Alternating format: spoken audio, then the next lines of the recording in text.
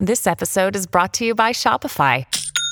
Forget the frustration of picking commerce platforms when you switch your business to Shopify, the global commerce platform that supercharges your selling wherever you sell. With Shopify, you'll harness the same intuitive features, trusted apps, and powerful analytics used by the world's leading brands. Sign up today for your $1 per month trial period at shopify.com/tech, all lowercase. That's shopify.com/tech.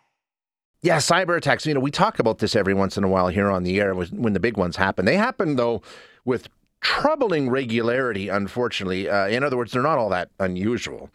Increasingly, though, and this is more worrisome, the targets are targets of vital importance. You've probably heard the stories about healthcare systems, hospitals, those sorts of things. But, what about essential infrastructure like water treatment or those sorts of things? They're being targeted, and it's just a matter of time. I'm afraid. Hopefully I'm wrong, but it's definitely something that's been going on for a long time. It just seems to be getting worse. So let's find out why. We're going to chat with Charles Findlay, who is the founding executive director of the Rogers Cybersecure Catalyst Center at Toronto Metropolitan University. Charles, thank you so much for joining us. I appreciate your time. Good to be with you, Shay. Hey, Charles, first of all, are they increasing in frequency? Is it just the fact that we're more tuned into them and we report on them more, or are they happening more often? They are happening more often. We're also more tuned into them, which is a good thing.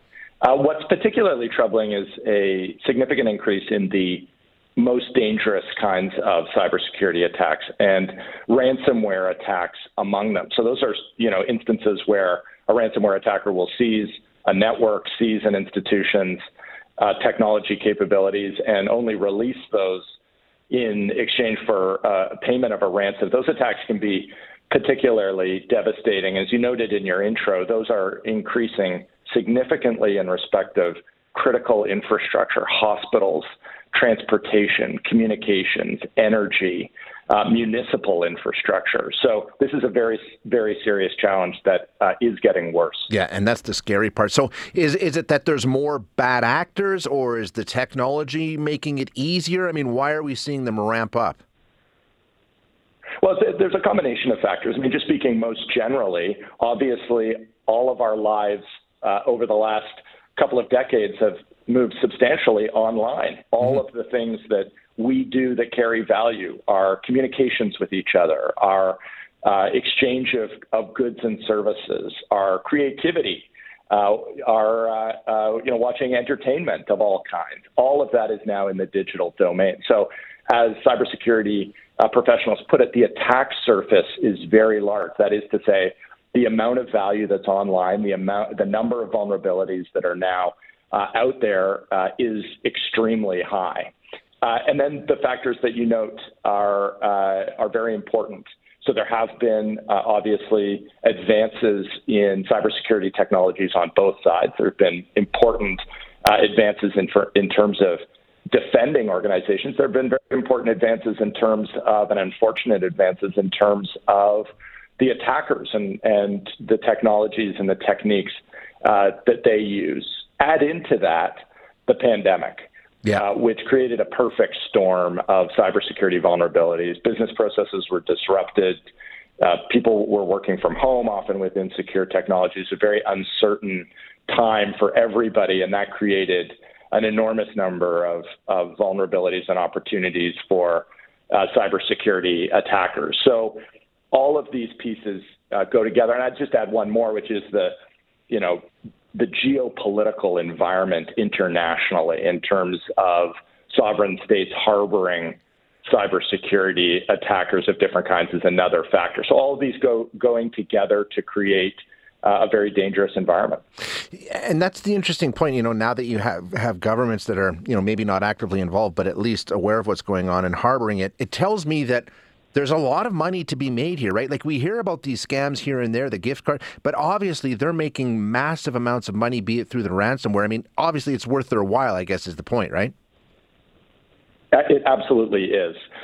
People shouldn't be confused about ransomware attackers. This is not teenagers in the basement, randomly using their spare time to cause mischief. Ransomware is a multi-billion-dollar international industrial sector. It's very well organized. It is very well funded.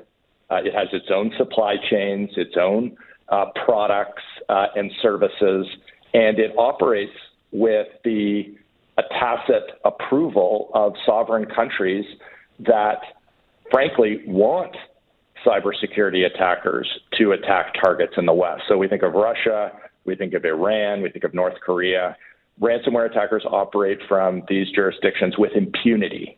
And these are the kinds of attacks that we're seeing on major Western targets of real importance to our society and our economy. But the reason ransomware attacks happen is because it has proven to be a very lucrative market for international criminals to play in. And unfortunately, we don't see that slowing down anytime soon. In fact, we see that increasing. Does that play into the targeting of, like we hear about the hospitals, like you said, infrastructure, things like that? I mean, obviously the pressure when you're targeting something like a healthcare system, the likelihood that you can ask for a lot more money and get it goes up, doesn't it? It does. And this is one of the problematic dynamics.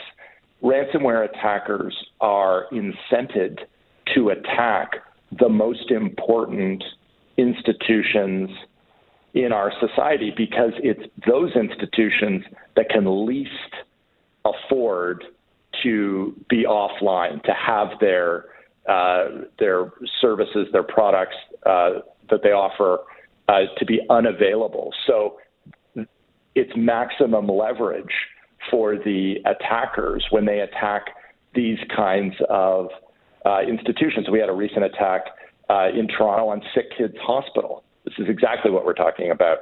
Newfoundland and Labrador suffered a very significant attack in terms of its healthcare system. We saw the Colonial Pipeline attack in the United States, critical energy infrastructure. So unfortunately, the ransomware attackers see their maximum leverage coming from institutions and organizations that are really at the heart of our society and our economy. The more important the organization, the more important the work that it does, the more likely it is, unfortunately, to be the target of these kinds of attacks. So what's the answer, Charles? Is there one? I mean, can you protect yourself from these kinds of acts?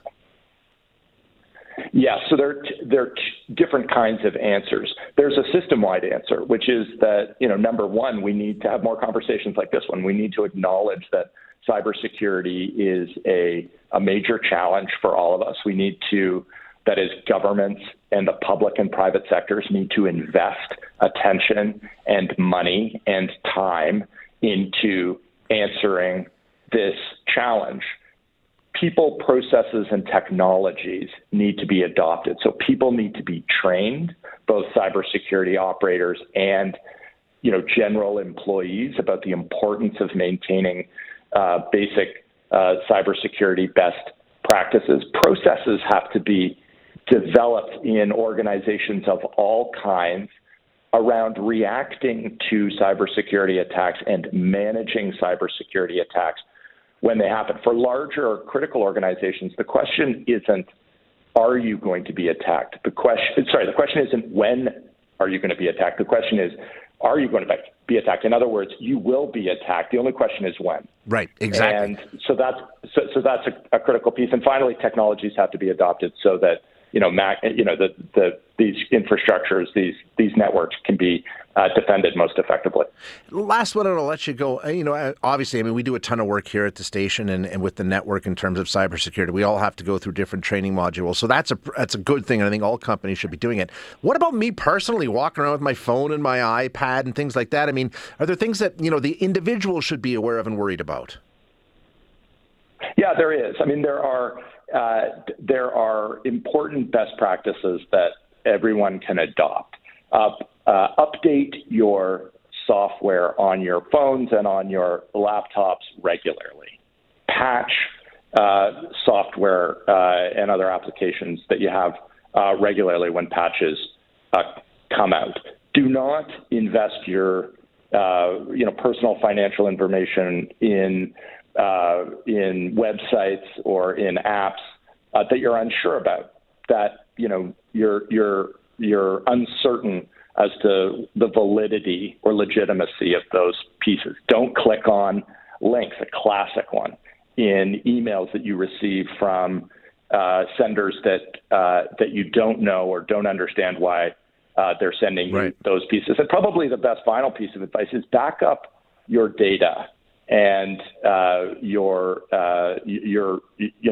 the pieces of information that you want to keep. Back it up, keep backup, so that if you are the victim of a cybersecurity attack, obviously you have the backups there to help you out. Yeah, you're not helpless. All of these pieces, you're not helpless, and you've got a way to recover from a cybersecurity attack. Unfortunately, this is the new normal for all of us. This is the new world that we're all living in. The digital environment brings a lot of benefits for all of us. It also brings these dangers, and we can all play our part in making things just a little bit safer. Charles, great advice. Thank you so much for being here. I really appreciate your time.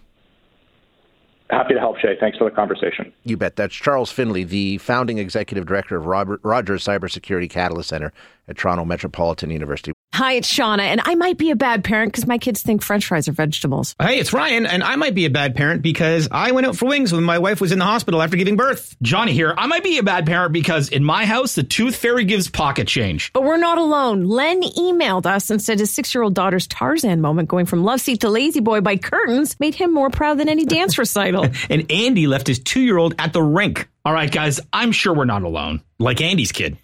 For stories and confessions like this, make sure you check out our podcast. It's called Bad Parents, and it's available wherever you get your podcasts. I left a glove at the rink.